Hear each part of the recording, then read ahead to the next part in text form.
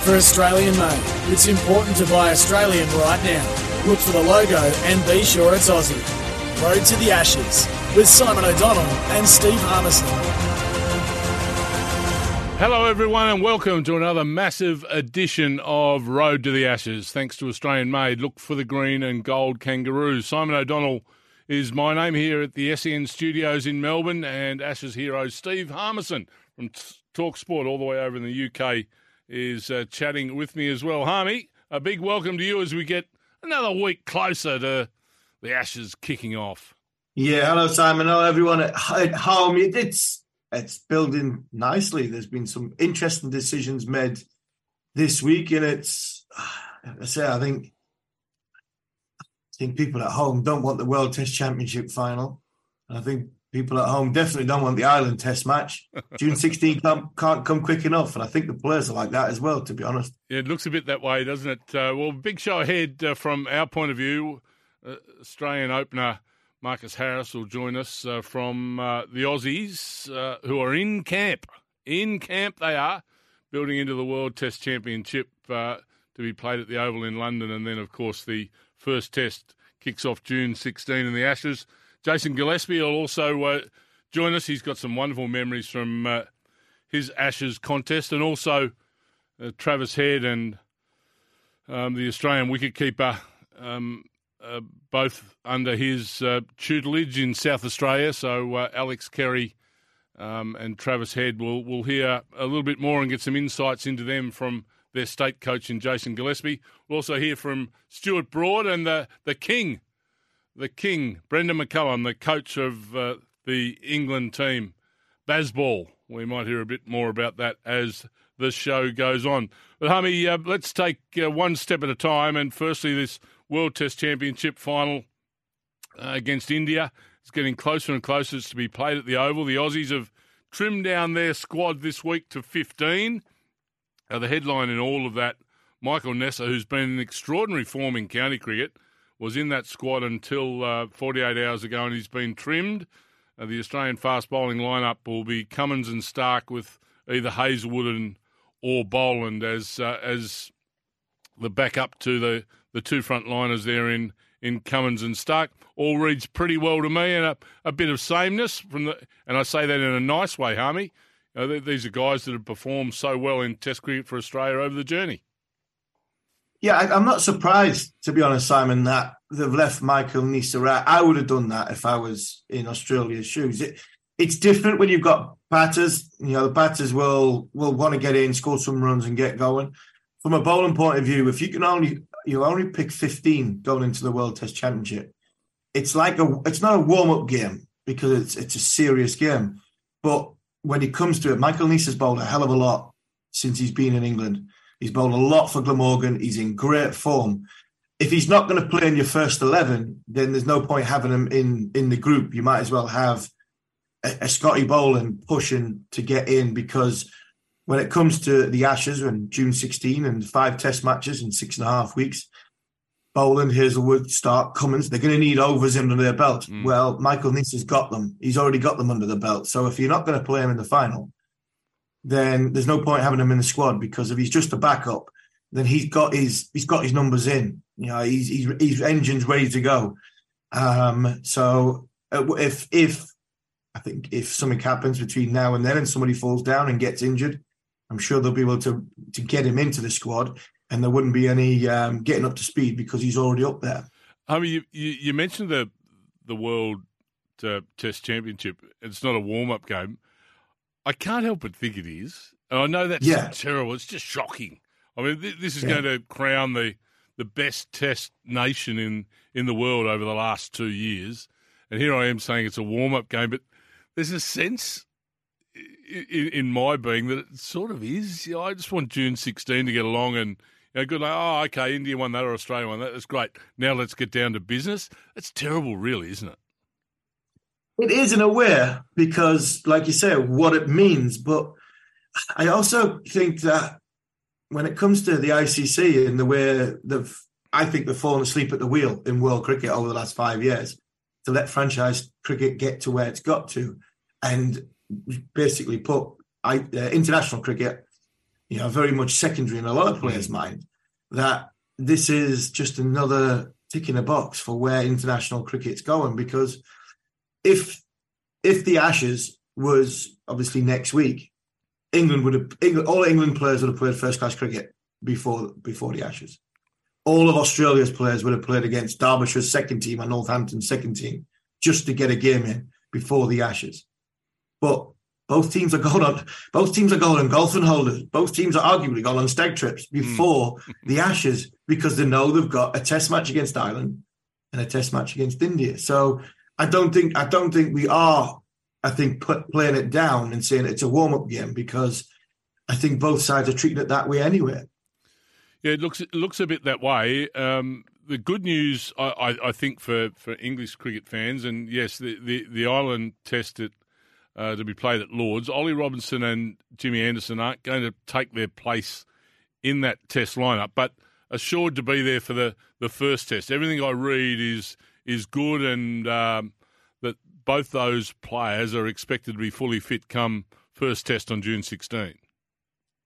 Yeah, my only concern, Simon, is that there's no Wokes.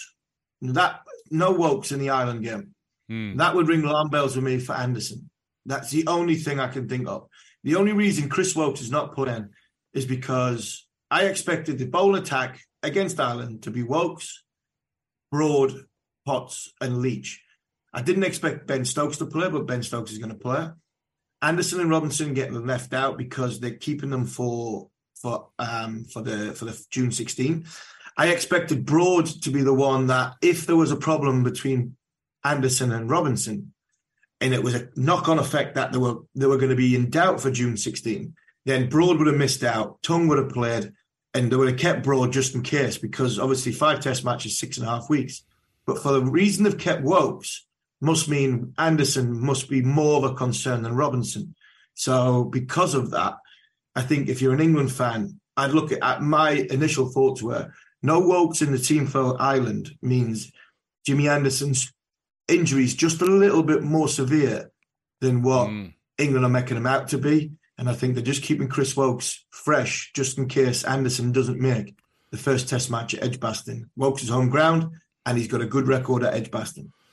You mentioned Josh Tongue. He's going to make his Test debut for England in the absence of Ollie Robinson and Jimmy Anderson. Now, what sort of a bowler is he? And while you're telling us what sort of a bowler he is, I want the other compartment in your brain to think, what's the best nickname for Josh Tongue? Because I think if we label him here, it's going to stick and off we go. Because from what I understand, he doesn't sort of have a cricketing nickname yet. And I think we should take responsibility to make sure that we're the ones that stamp that nickname upon him. Well, the obvious one, you said it before we came on air, was obviously wagging, the old wagging tongue. And there's normally a few wagging tongues in dressing rooms, isn't there? And fast bowlers. You don't mind having a word, you lot. Exactly. So there's nothing wrong with that. He's not one of them. He's not one of them fast bowlers who will get in your face too much. How quick he's is he? Pardon? How quick is he? He's not Jofra Archer's pace, he's not Mark Wood's pace, but he's the next rung down. So he'll be in the category of the likes of Cummins and Hazelwood rather than Mitchell Starc. Mitchell Starc, on his days, as quick, in and around the pace Archer and Wood get through the air. Tongue's just the rung down, the Cummins sort of Hazelwood pace, that mid-80s fastball, 88, 89 mile an hour. He's got a bit of pace. He's got a high release point. So he's a bit like Robinson. He's tall. He utilizes his height well, where someone like Broad's tall. Broad's 6'5", 6'6", but he collapses at the crease to Stewart, and he doesn't use his height as well as what someone like Ollie Robinson does. So Cummins uses his height well. Hazelwood uses his height well, and so does Josh Tongue. The thing that Josh Tongue's had, the history behind him. This kid retired. He'd gone. He sat with the Players Cricket Association last year, or the year before, I think it was, after his third injury, and he basically was mapping out the rest of his career. He had operation after operation, and to be fair, he's had Botox and it's the only Botox, I think, that's been positive, making somebody positive, because he has Botox in his shoulder, I think, every 6 months, which helps his injury. So, you see some of these glamour models that lips are everywhere and eyes are pulled back and ears are, the face is all, and that looks horrendous when it comes to Botox. But fortunately for Josh, this is helping him. And it was his, to be fair, Simon, that was the last chance saloon when it comes to injuries. Now, this was the last diagnosed. This is the only thing that can help you. And It's actually helped him. Got him back in position. Did well on the overseas tour, air tour to Sri Lanka with England Air. And again, a bit like Pat Cummins, he came on the scene, wow, who's this kid? And then disappeared for 5 years because of an injury. Now he's back. The boy's talented. It's just whether he can put a run of games together, and fingers crossed he can from an England point of view. So if he performed well in that Ireland test, where's that put him? Does it put him in the squad for the first test, or is that pretty much settled with Jimmy coming back into the team and Robinson, just being rested to be 100% fit for that? Does a good performance give him a chance to get into that England squad? I think a good performance puts him in the. When you look at a squad, you want, especially when you're playing 5 test matches in 6.5 weeks, you probably need 2 bowlers for each position. Now, you've got Anderson, Robinson, and you've got Wood. There's no substitute for Wood. We haven't got one. Is there a substitute? Is there a substitute for Pat Cummins? Probably not. You've got Boland that could cover the Mitchell Stark role, Josh Hazelwood role. Yeah, Nisa is a different type of bowler. England have got Anderson and Wokes, that pitch-up swing bowler. You've got Robinson and Broad, that the sort of tall line bowler. But from a pace point of view, with no Archer, no Stone, Josh Tongue comes into the category of, well, if Wood misses out, we see Tongue playing. So I think he comes into that group along with Potts, that England will look at it. Can we get 4 test matches out of Mark Wood? We definitely can't get 5. And if there's the one that he misses out and he has to rest on, if the wicket's got a bit in it, Josh Tongue has now made his England debut. If he's done well against Ireland, he probably comes into that category. Okay. Tongue, we've got Wagging Tongue. Now, over here, I don't know if you're a red meat man, but the tongue of like an ox here, a big steer here in Australia, is called offal, Offal. I don't reckon that's a bad thing. Hey, offal. Hey, offal. Fine leg, offal. Yeah. I think offal fits. And somebody, one of the other bowlers or one of the fielders falls over one, you can see it. F awful. So yeah. For Australian made, it's important to buy Australian right now. Look for the logo and be sure it's Aussie. Road to the Ashes with Simon O'Donnell and Steve Harmison. Welcome back to Road to the Ashes. Thanks to Australian made. Look for the green and gold kangaroo. Time now to go inside the Australian camp as they prepare for a massive couple of months with the World Test Championship, of course, and followed by the Ashes kicking off on June 16. Australian batter Marcus Harris, he's got over there and got some early preparation, went into camp early doors. I don't know how much cricket he's played. He's made plenty of hundreds, but he could have made a lot more if they played some more cricket. It's been cold, it's been wet, it's been cloudy, but he's still made time for us today. Marcus, welcome. Hey, boys. How you going? You could have made another 500s on top of what you already made this year if you played some cricket. Yeah, it's a bit hard to bat in flippers, so had to try and make the best of it. But no, like I just said to Harmy before off air, we lost a lot of cricket, but fortunately in the last couple of weeks the weather's really turned around and was able to have a good hit out a couple of weeks ago. So yeah, everything feels pretty good coming into the next couple of weeks. Mate, before I let Harmy at you, you've gone into camp in the last day or so over in the UK. Where is camp? I just watched some vision last night. I assume you're not in London anywhere. You're in one of the counties somewhere? Yeah, we all joined up on Saturday. We're in Liverpool at at a golf course called Formby Hall. So we've played golf for the last 3 or 4 days just so the boys could get acclimatised, and we had a few team meetings and stuff like that. So it's been really good. I think some blokes have probably played 5 or 6 rounds of golf. So I'm not sure. Harmy will know definitely, but up north in England, it doesn't get dark till 10 o'clock. So I think we finished our round last night about 8:15, which was pretty cool. You mentioned about the golf in that part of the world, and to be fair, let's talk about golf because it's much better than cricket, isn't it? Really, both teams are building the going into June 16 with a trip to Scotland for golf, and Formby Hall's beautiful. We play there quite regularly. It's a fantastic place, but Liverpool in that area is not normally a cricket.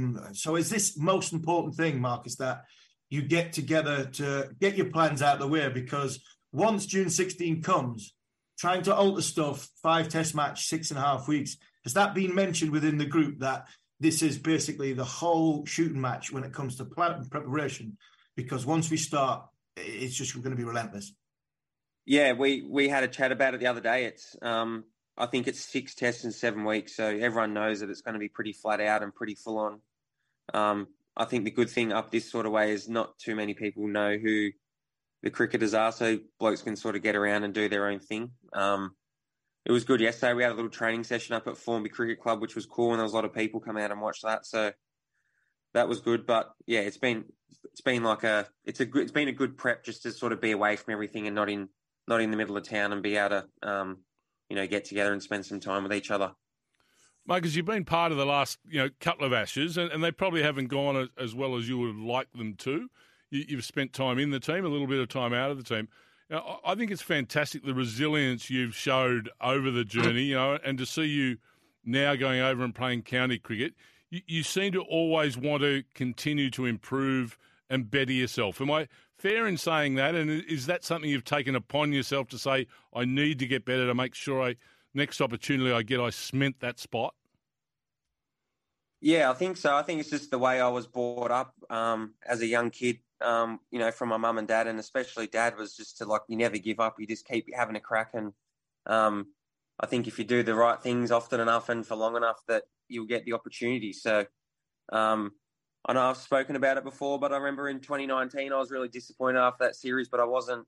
The first thing I thought after that is I need to get back over and play county cricket and try and prepare myself as best I can to give myself the best opportunity I can. So, like I said, I just like having a crack, and I feel like, if you keep doing the right thing for long enough, things will turn around. But I've really enjoyed playing over in England, and it sort of gives you good confidence as a player that where you can come to somewhere where you struggled before, but then find a way to succeed. I think it helps you grow as a player as well. So hopefully that gives me the best preparation should I get an opportunity at some stage. Marcus, talk to us about the differences in batting there at the top of the order to batting at home. We hear about the Duke ball and the different pitches. From an opener walking out on the first morning of a test match or a county game to walking out on the first morning in Australia of a test match or a Shield game, what are the differences you expect? How do you change your game to cope? Well, it's always going to swing over in England with the Duke ball. And then the amount of movement off the seam is probably, more precise than what it is with the Kookaburra. So that's the main thing. But I think as an opening batter, it's pretty simple. You're just trying to play the ball late. I know when I first came over and played county cricket, I kept sort of chopping the ball onto the stumps because I was playing too far in front of my body, just not used to the slower wickets. So it's just little things like that. I think if you listen to Bucky Rogers talk, he speaks about sort of defending straight and scoring square. So just little things like that, giving yourself a bit more time, assessing conditions. And it's a great place to bat England once you get in, but you're gonna have some days where you're gonna struggle a little bit. But and then with the Duke ball, the biggest seam on it tends to always nip around a little bit. So probably just have to be a bit more precise with your batting, I'd say, than what you do with the Kookaburra ball. And Marcus, in your preparation, it's been a good preparation. Couple of hundreds. You've played against some decent bowling attacks. It seems as though you've had the perfect preparation going into this Test series, because one of the first games you got all 4 days washed out at Yorkshire. You got acclimatised to being in England, And then you come up against Sussex, which is a decent bowling attack. Glamorgan's not a bad bowling attack. And then you got 100 against my team, Durham. And that Durham bowling attack, that's a good bowling. That's as good a bowling attack you'll get in the second division. Is that the perfect preparation going into what is going to be this tour? Yeah, it has been, Harmy. I remember last year, I reckon by this time of the season, I feel like I'd fielded 5 million overs. And now I think this year, fortunately, with the rain a little bit, we haven't spent too much time outside in the dirt. So, it's been a good challenge. Yeah, that Durham attack was a really good attack, especially in Division 2. They're definitely not a Division 2 side. They're a bit better than that. So that was good. But just like I said, it's been good to be able to have 3 years of county cricket under my belt. Just, going into this series especially, but just to be able to be over here and be playing all the time. And I love playing over here. So it's been enjoyable and it's been good for my cricket. Marcus, how do you guys mentally approach the two challenges ahead? One being the World Test Championship and then the Ashes. So, I mean, how do you stop thinking ahead to June 16 and stay focused on what is such an important game coming up at the Oval in the next few days? Yeah, it can be hard to separate them a bit with them being so close together, but, we'll start training tomorrow, so all of our prep in the next week or so will be all about the India test, and then we'll worry about the Ashes after that. So I think with it being such a big test, I think you probably argue England playing against Ireland, they're probably looking to us a bit more than what they are looking at Ireland, whereas we got such a big test match with the final against India. That's our main focus. So, and it'll be a great reward for the team to be able to win that test championship, just for a sustained good period of cricket over the last 2 years. So that's the main goal of the team. And then, we start the Ashes after that. And Marcus, do you look at what England have selected for the Ireland Test match and go, well, we know, you probably knew that Anderson, Robinson and Wood was going to be in that first Ashes Test match. But is it now, as a team, do you start having one eye on it? Or is it just we mentioned total focus on India, but does that concrete selection, now we can start planning that Anderson, Robinson and Wood are probably going to play in the first Test match. Now they've picked Tongue, he's probably going to play at some point. So he's looking for a lot of footage of Josh Tongue to sort of get your mind and brain ready just in case you have to come up against him. Yeah, I think we know that they're going to have probably 4, 5 or 6 bowlers that they can go to that we've all would have played against. So there won't be any surprise come that first test against us, whatever combination they go with. And then a few of us have been fortunate enough to play against Josh Tongue this year in county cricket. So we'll have a bit of a reference point for that for if he happens to play against us. So we know they got a lot of good bowlers, and especially in their conditions. So, but we'll be prepared for whatever they throw at us. So you got a nickname, Josh Tongue, Marcus? I don't know. I don't know him.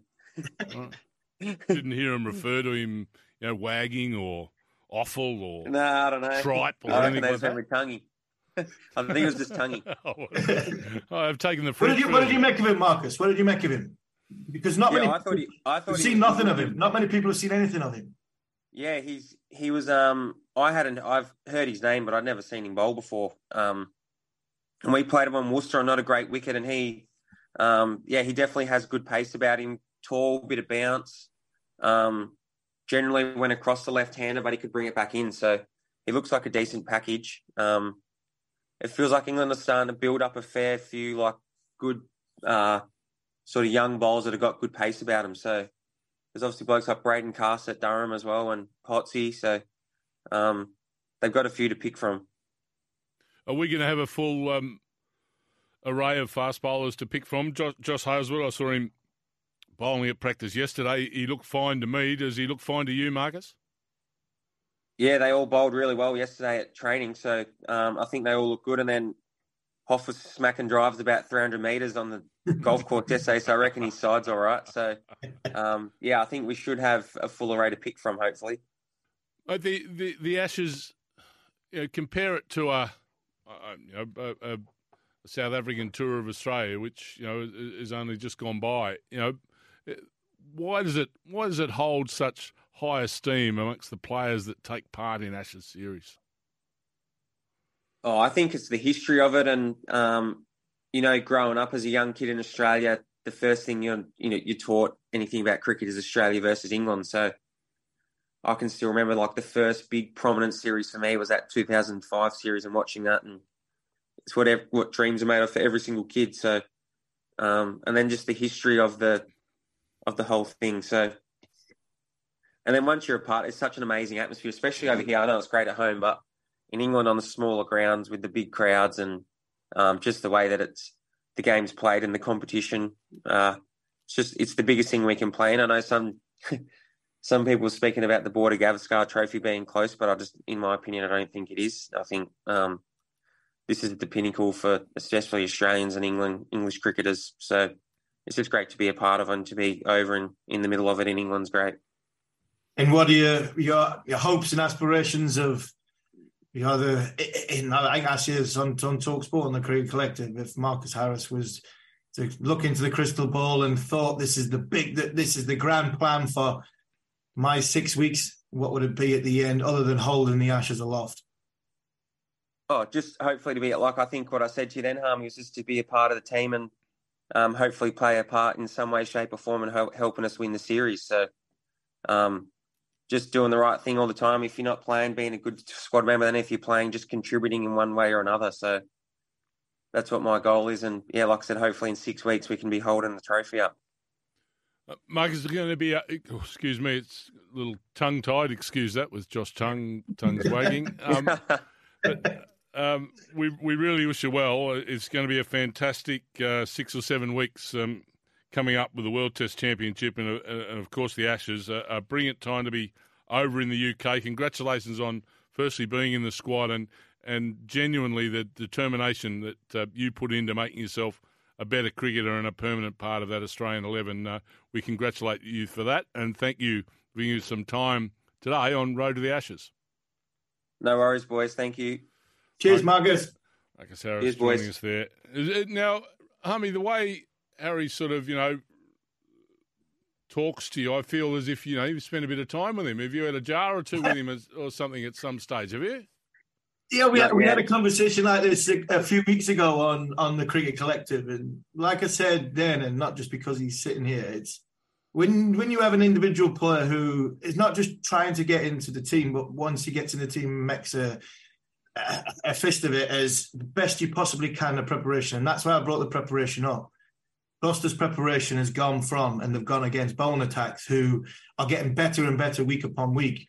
For me, that is a sign of somebody who wants to be the best prepared possible. So if you pass that test and score runs, then you've done your homework. If you fail that test and you don't score runs because the bowlers have bowled well, you can look at yourself in the mirror. And I'm always been a believer of an individual that you look in yourself in the mirror, tell the man in the mirror the honest truth.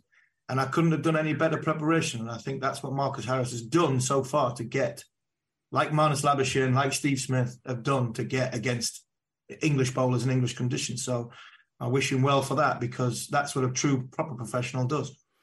A couple of weeks ago when you came on with that red face after a big English cricket dinner on that Friday night, I would have liked when you looked in the mirror the next morning.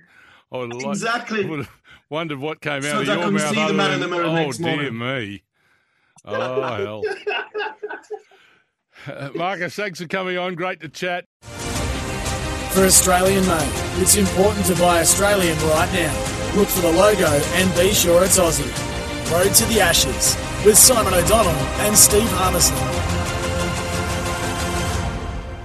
Welcome back to Road to the Ashes, thanks to Australian Made. Look for the green and gold Kangaroos. Simon O'Donnell, Steve Harmison with you. Well, the coach that's been making all the headlines and having all the success in recent times of this England team is Brendan McCullum.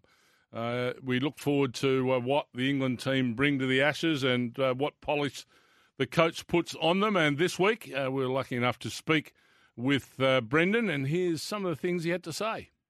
Look, Australia's a very good lineup, right? They're world-class bowlers. They've been a very good team for a long period of time, and they'll be a formidable challenge for us. But it's a challenge that we're really looking forward to. It's what you want to play sport for, right? You want to be playing against the best and in the biggest series and on the biggest stage, and there's no greater opportunity than what lies in front of us in the next 6 to 8 weeks. So we'll see. From our point of view, we don't go into to prescribe to our method. It's about trying to ensure that we're nice and free of mind and being able to live in the present and deal with what comes our way. If that's a high scoring rate, great. If it's not, well, that's great too. We'll just see what happens. Everywhere you go, there's people talking about how great the summer's going to be, and I think that's testament to both teams too, right? I think it's such an anticipated series because, well, it always is the Ashes, I'm sure, but on this particular occasion, because of how both teams are coming into this with the belief in their games and the quality of players that both sides possess, I think that creates that anticipation and maybe a level of expectation as well. But that's what you want, right? It's a great honour to be in the position that we're in, to be able to try and hopefully entertain and inspire people to want to follow this team, want to be a part of this sport, and to hopefully try and captivate some people that may not have been necessarily that keen on cricket, or maybe not have been grabbed beforehand. To have that opportunity is something that we're immensely proud of, and we'll hope to do everyone proud. Harmy, really interesting listening to Brendan McCullum. I like listening to him talk cricket. And just as a coach, I mean, it takes an enormous amount of courage for a player to play free of mind and just take the game on. I think it takes just as much courage for a coach to be able to instill that in his team, that it's okay to be able to go out and do that. I think he's quite a special communicator and could be a very special coach in time. I think he's a very, very special coach. I think you talk about a communicator. I think he's just a very, very special person. I think that's the key quality to your coach. If you can believe in your coach, you know what it's like, Simon. You sit in a dressing room, and I'm sure your son who plays a different sport, their coach is the most important thing in that dressing room. And if that coach, you can believe in that coach, and that coach can instill confidence in you, and that coach can strip away all the baggage from the outside and make it as simple as you put your boots on, you go out there and have a good time and enjoy what is the best time of your life, the best time of your career, playing the sport at the highest level. McCullum seems to have that trait. He just seems to be, you seem to be able to believe in what he's saying. He's not off the wall. He's not baffling you with science. He's not trying to play the game for you. He's just trying to get you to see the ball, if you're a batter, to the easiest eyes possible and strip all away from its swinging, its moving, its seaming, they've got full slips and all the pressure of that, and just play the ball in a natural way, and same with the bowling side of it. So the biggest thing McCullum's got is Stokes, because you then have to have a captain who not only buys into it, because we've seen many, many times throughout the history of the game of cricket where the captain and the coach don't see eye to eye. They don't have the same methodology when it comes to the planning of the game. They see the game played differently, and the bloke who stands there and coaches you has no connection with the bloke who takes you on the field and makes all the decisions. These two see the game in the same way. And a lot down to the fact that the way Ben Stokes has played in the last 12 months, I think the way he has played has been a point to prove to get to June 16. So all this crash bang wallop, we're going positively, and Ben Stokes is probably the one that's played, not the worst, but he's been got out, the dismissals he's got out with in the sort of worst fashions.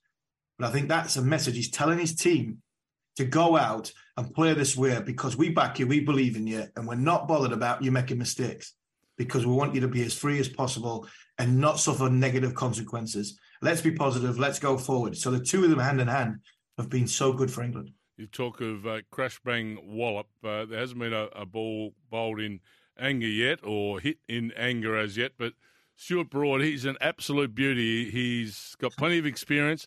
He loves just stirring the pot if he can, and our own Scott Taylor from TalkSport caught up with Stuart Broad recently as he prepares for yet another Ashes summer. I mean, 05 inspired me for sure. That was my first year as a professional, and there's no doubt I watched that series wanting to desperately be a part of it. And I'm with you. I think this is the most anticipated series since then. Australia in a great run of form, made the Test Championship final. I've played brilliant cricket throughout the Australian summer, and I've got a pretty experienced team that we've played against a lot of their players for a long period of time. And England have had one of England's best ever years, and are playing a style of cricket that is addictive to watch. And incredible to see. Scoring 400 or 500 in a day at times, taking wickets, scoring runs, and taking great catches. So, there's no doubting that this series is highly anticipated, and so it should be. I've heard you in the past, especially when you're approaching 500 Test wickets. So I don't really care about the milestones really, but how important is legacy for you, especially because this Ashes, there's no football tournament this summer, so it's a real chance to inspire the next generation, I guess, just like the team in 05 did. Yeah, and we can do that with our style of play. You can't predict and you can't control results, but you can control your style of play, and we will commit to playing Brendan McCullum and Ben Stokes' mentality, and that will be inspiring. We can make England cricket the country that plays this attacking format, not just at the top level in the men's team, but the women's 100 teams, the county cricket, the kids coming through at under 15 level. If we can get inspired, if you can see Ben Stokes, Joe Root playing this style, then as a 14-year-old you want to copy that, and then that then stands English cricket in a great place in the future. So obviously we're in a results-driven business, a top-flight sport, but ultimately our style of play is the most important thing that counts for us this summer, and we can inspire generations with our style. You're coming up to 600 Test wickets. I won't ask you about milestones. I know you've talked about it in the past, but what keeps you going now? Because you're 36, you'll be 37 during the Ashes series. What keeps you going every day? And has that changed since becoming a dad?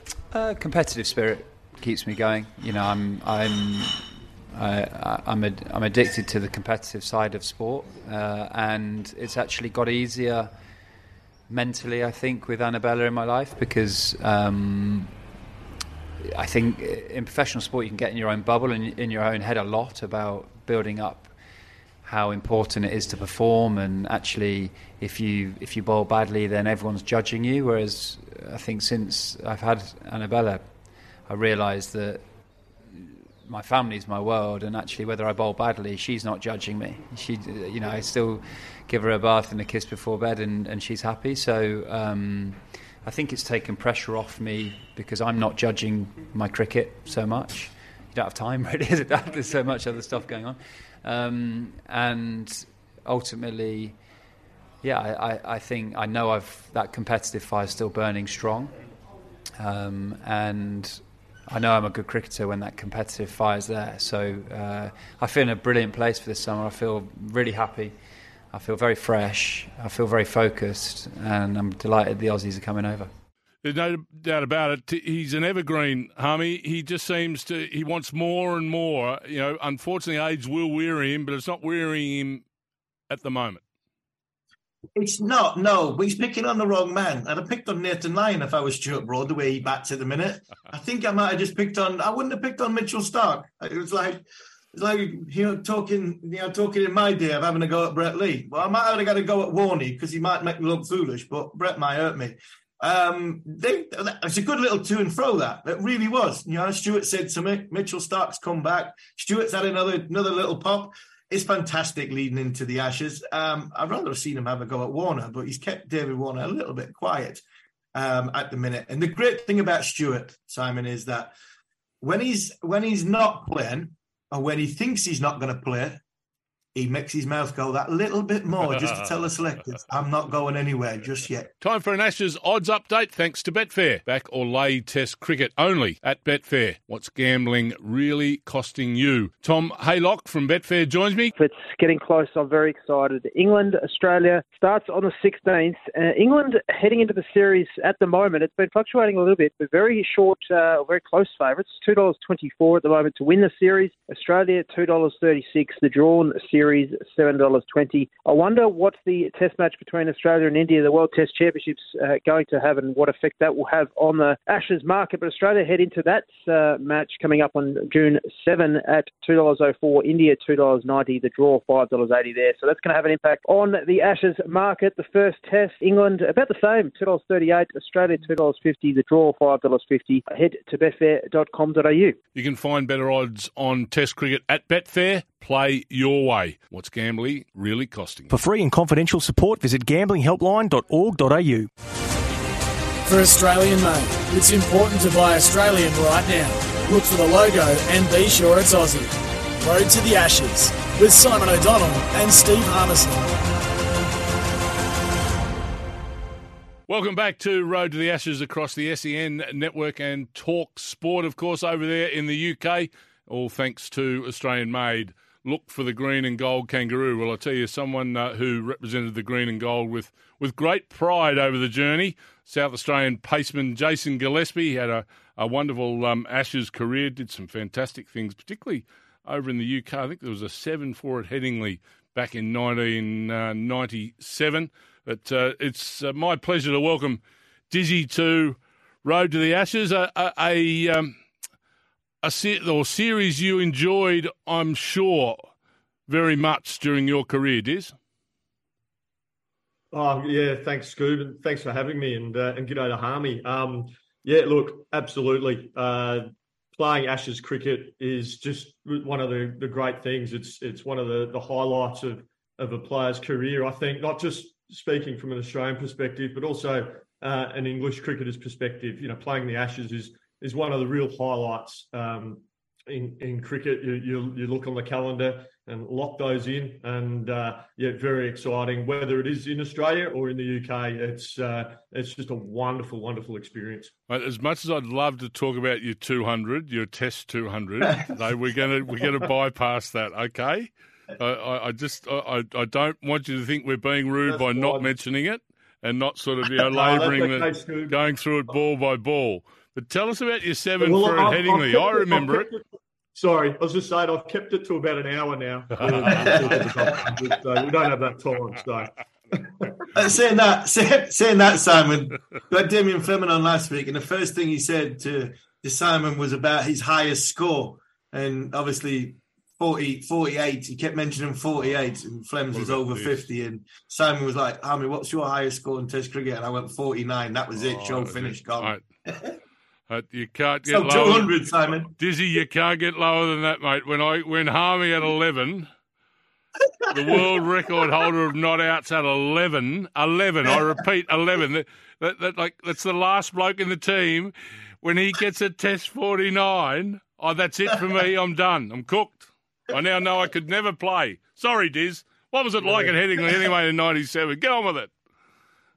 Yeah, that was a great experience. Having first time I'd been to the UK and first time I'd been to Leeds, and I suppose it was the first part of my, a long and fun journey in Yorkshire. Obviously played there in Ashes. I was fortunate enough to be an overseas pro for Yorkshire County Cricket Club, and then I was fortunate enough to coach the club. So it was probably the start of a great relationship with the Yorkshire, with Leeds and the Yorkshire County Cricket Club and Yorkshire. So great memories. Remember getting 7 for. I got a bit lucky on occasions. I remember John Crawley hit a half volley onto Greg Blewett's toe and it popped up and he caught it. And, a couple of drag-ons and caught down leg side. And I finished with really good figures, but, gee, I was lucky, Scoop. I got away with a bit. I did bowl quick, but I did get a bit lucky.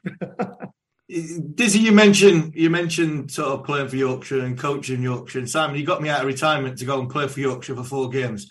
I couldn't bowl a hoop downhill, and 2, they didn't have a shirt big enough to fit me to play in them 4 games at the end of a season. But during that time, Diz, you had a very young side. I think that's what you brought me in for. A very young Johnny Bairstow, a very young Joe Root. At Sussex, you had Ollie Robinson. Australia, you had obviously South Australia, Travis Head and Alex Carey. And I think the way I'm getting to this is you've seen inside with some of the characters that are playing in this series. Just talk us through about 1 or 2 of the characters and where you think this series could potentially go. And just talk about them characters itself, who you've had close dealings with.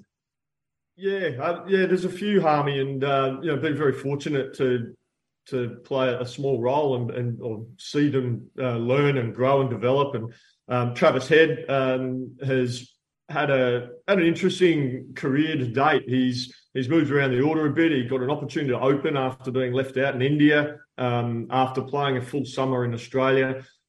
What Travis has shown is his willingness to be open to feedback and change and adapt and adjust, find a way to succeed in any conditions on any surface against any type of bowling. And that stems from, I think, the backing he was given a long time ago when he first started for South Australia as a 17-year-old. He was given a good run. He didn't set the world on fire. It was clear he was a talent, but he just needed the opportunity to grow and develop and make his mistakes and develop that resilience. And I think that's what Travis has done. And I think he's in a real sweet spot of his career for Australia now, because he does have that resilience. He's had that backing and support, from all the way through. He's captained South Australia for many years now. So, look, he's got that leadership as well, that leadership piece. So, look, I expect big things from Travis Head. I think he's in a great spot in his career. And I think with the way England are looking to play with pretty good batting surfaces and fast outfields and short boundaries, I think it plays into the hands of not just Travis Head, but a number of the Australian players. Another guy you mentioned, Ollie Robinson. I was fortunate enough to be able to give him his debut in T20 cricket for Yorkshire against Lancashire. His job was to come in and bowl Yorkers at the death. That was his role in the team, and he just turned up and did that job. He got a bit homesick up in Yorkshire, so he ended up going back down to Kent, where he's originally from, where he's the Kent Academy, and then found himself at Sussex, which isn't far from Kent, and has forged himself a great career. I think the wonderful thing I noticed from when I'd been with him at Yorkshire and then saw him at Sussex is just how much he'd matured and grown as a cricketer and as a person. I've often said this about Ollie Robinson, and people raise their eyebrows a bit. I think he's one of the most prepared and planned fast bowlers I've come across in cricket. He does a lot of research. He watches a lot of footage. He looks at numbers. He identifies weaknesses of opposition, opportunities where he can take wickets. He's really ruthless like that. And it probably surprises people because he's quite a laid-back character with a laid-back demeanour. But underneath that laid-back character, I suppose, traits is a very determined young man and very well planned out and likes to really deep dive into his opposition analysis. And that's why it's not a surprise to me that he's having some success and, he's developed really good professional habits, which are needed to succeed in international cricket. You need to be robust and resilient and strong, be able to get through spells, days, plays, back up consistently. And Ollie Robinson's doing that very well at the moment. Something going on in the water there in South Australia. As Travis said, he loves to get on with it. Does he? And Alex Carey, same thing. I mean, they're players that have an air of confidence about them, not overconfidence, but really back themselves in times of crisis, which is great to see. Is that a quality you think both of them have got? Yeah, Scoob, absolutely. And that's something that they talk about a lot, is really backing and trusting their game. And in conditions, obviously you have to adjust and adapt your game to varying conditions and against different bowling attacks. But ultimately, in my experience, when I've seen these guys succeed, it's been because they've had a game plan and really trusted it, and everyone around, teammates, coaching staffs, batting coaches, the like, have just got complete trust and faith in them to allow them to go and fulfil that role. And does he just finally on this Ashes series, and come on to some sort of memories in a second, but where do you see it going? I think it's too close to call with a couple of injuries that England have got now, and the depth not there because of Jofra not playing and one or two other bowlers England haven't got. Where do you see this series won and lost? Yeah, great question, Harmy. I've been battling that as well. I agree with you. I think it will be a close series. Just the reports I'm hearing out of the UK, and you can correct me if I'm wrong there, mate. They're hearing that McCullum and Stokes have been speaking to ground staff around the counties, the test grounds, and saying they would like surfaces that are going to be more batsman friendly. They're going to bring the bring the ropes in, have the outfields, nice and fast. And I just wonder if that takes a little bit away from the strength of what the English team is. They've got wonderful seam bowlers led by Broad, Anderson and Robinson, who can swing and seam the ball, the Duke cricket ball in English conditions. I just wonder if the surfaces are more suited to batting. Yes, it might free up their batsmen to be able to play through the line and continue on this aggressive plan that they've got. I just wonder if it plays into Australia's hands a little bit more. The Australian batsmen are probably more suited to those conditions, and the Australian bowlers have probably got more consistent experience in those conditions, having that probably emulates more the conditions they're used to playing on, not only in Australia, but, when they travel to other parts of the world. So, close to call, no doubt, but I just wonder what the first surface we're going to see at Edgbaston is going to be and how both teams are going to play. Former Australian fast bowler Jason Gillespie joins us here on Road to the Ashes. You played in 4 Ashes series. Was there a favourite one for you out of those 4? Look, they're all great, and I remember 0-2-3 in Australia. We actually won the series. I think we had a couple of 4-day tests and a 3-day test, and the series was over. We were at the height of our powers. We were playing wonderful cricket. That was a great series to play. You always look through rose-coloured glasses as well. Your first series, so that England 97, which we reflected on before, I remember that quite fondly. And obviously the 05 series, it didn't go our way. Harmy's mob there took home the Vickies that series. But that was I was talking to someone about this recently, that I noticed a big difference in the England side 05 Ashes, and Harmy may be able to touch on this, but there was just a different feel about the group. It just felt, and we'd never felt that as an Australian side before. There was a bit more urgency about everything that England did. So much so, like even the first test, which we won at Lords, there was still that England would normally go out in dribs and drabs going out onto the field. And Harmy, I don't know if it's something you guys had made a real point of doing, but when England were in the field, and it may sound like a little thing, Scoob, but it was really noticeable that as soon as the umpires walked out there, Michael Vaughan was straight out there, and the bowlers, everyone was straight out there. They got into a huddle, quick chat. Then they all literally run to their fielding positions. The bowler would run and hand his cap to the umpire. And before our batters were halfway out onto the ground, the whole England team was set up, ready to play, ready to rock. And in the past, the little things, the things we'd noticed as a team was that our batters would be out there marking centre, chatting, ready to go, and England are still walking out onto the ground. So I don't know if that was a specific thing you guys spoke about, Harmy, but I know as an opposition player, that was something I picked up on. Yeah, the difference between that and probably 2-3 and 01 and 99 or 97 was in 2005, we were a team. We'd grown up as a team, we played as a team, and we behaved off the field like a team. In 97, 2001, 2002, 3, you had a lot of selfish characters playing for England. Some great cricketers, don't get me wrong, but when you look at, and I've got no problem saying this, but you look at the likes of Nasser and others and Thorpe and Corky, Darren Gough, Andy Caddick, there was a group of individuals playing pulled together as a team. Where you look at 2005, we were a team. You looked at your boys were a team. You might have had in-fight differences, but and we never picked up once that Jason Gillespie was not talking to Glenn McGrath because there was something going on, or Jason Gillespie was not talking to Adam Gilchrist because something was going on. This was the white lines there. We go over it all 11 and we take you on. And that's what I felt. My first series, Simon, in 2002-3, I remember going to Perth. I think it was the 10th day of the Test series, and the Ashes was beat. We were beat. And I remember facing Dizzy at Perth. And I'm young. This is my third Test match. Wasn't the day you got 49, was it? No, it wasn't. That wasn't. I didn't even...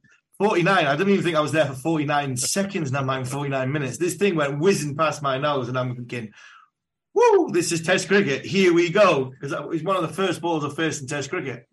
And then I went down the other end, and Brett Lee was bowling from Down Doctor at Perth. and this thing went a little bit faster. And I must admit, Dizzy, I was like, I quite fancy Jason Gillespie's end because I don't fancy Brett's end. I thought Dizzy's going to make me foolish, but Brett's going to kill me. He really is going to hurt me here. So that was my early initial sort of moments in international cricket with the great man Jason Gillespie. Diz, tell us what you're up to now. Coaching South Australia, you had a good period of time involved in English cricket. What's keeping you around the cricketing circles at the minute? Yeah, Scoob. Look, as you said, I'm coaching South Australia. We finished our third season there, and just doing our prep for our pre-season. So putting all those plans in place. We've got players actually all around the world. I don't think there's many states in Australia would have three of their quick bowlers playing county cricket at once, which we had in Wes Agar, Nathan McAndrew, and Jordan Buckingham. So that was a bit of a feather in our cap, and we've shown signs of progression, which has been great. We won a couple of games of Shield cricket last year when we didn't, win in the previous seasons. We made a one-day final against WA, but we're under no illusions. We've got improvements to make, and WA have been the benchmark for the last few years in Australian cricket. So we're certainly looking to see what they do and how we can better them, I suppose, going forward. So that's going to be a challenge for us. But also coach South Australia, the Adelaide Strikers in the Big Bash League. I've done that for 8 seasons now, 8 Big Bash editions, and thoroughly enjoy that. Hopefully we can have a really good season. We played pretty poorly last Big Bash, which was a shame. We showed glimpses of how good we could be, bowling out the Sydney Thunder for 15 runs, which was an extraordinary game to be there, but to witness. But in amongst those good moments, we had some pretty poor moments and finished near the bottom of the table. So we've certainly got improvements to make. But I absolutely love coaching. I love working with players to help get better. I love working with support staffs and exploring ways to how we can help players improve and get better, and the team get better. So that's what gets me up each day. It's good. Well, it's good to see your smiling face and hear a bit of crispness in the voice. Plenty of enthusiasm, Diz. It's always been there, and it's still there, which is great to see. So we wish you well with South Australia, the Strikers, and we know you'll be watching intently what this Ashes series has in store in 2023. Really looking forward to it, Scoob. I'm actually sneaking over. I've got a tour group for the first 2 Test matches at Edgbaston and Lords, so I'm going to be over there. So I'll see firsthand, and and Harmy, if you're floating around, I'll come and say hello, big fella. No doubt. I'll definitely be floating around, and we can carry on our drinking from the end of the Yorkshire days, my friend. And sounds very good, Harmy. Not only do we gamble responsibly, we drink responsibly too. You two, okay? Dizzy, thanks for your time. Great to chat. Absolute pleasure. Thanks for having me, guys. Good on you. Jason Gillespie joining us there. And great to hear from Dizzy, who's very much an important part in the Cricket Australia wheel and looking after youngsters that are striving to get their chance to play for Australia. Well, that's it for another edition of Road to the Ashes, thanks to Australian Made. Look for the green and gold kangaroo. We'll be back next week as we build up closer to the first test at Edgbaston on June 16. Harmy, good night, good morning, whatever time it is to you over there. What we came up with wagging, offal, and I'm going to whack tripe in there as well for young Tungy. Tripe tongue, yeah. That'll be all good ones, and we can't wait to. I'm looking forward to getting his debut out the way because June 16 can't come quick enough. Looking forward to June 16. This is Road to the Ashes. Look forward to chatting to you next week.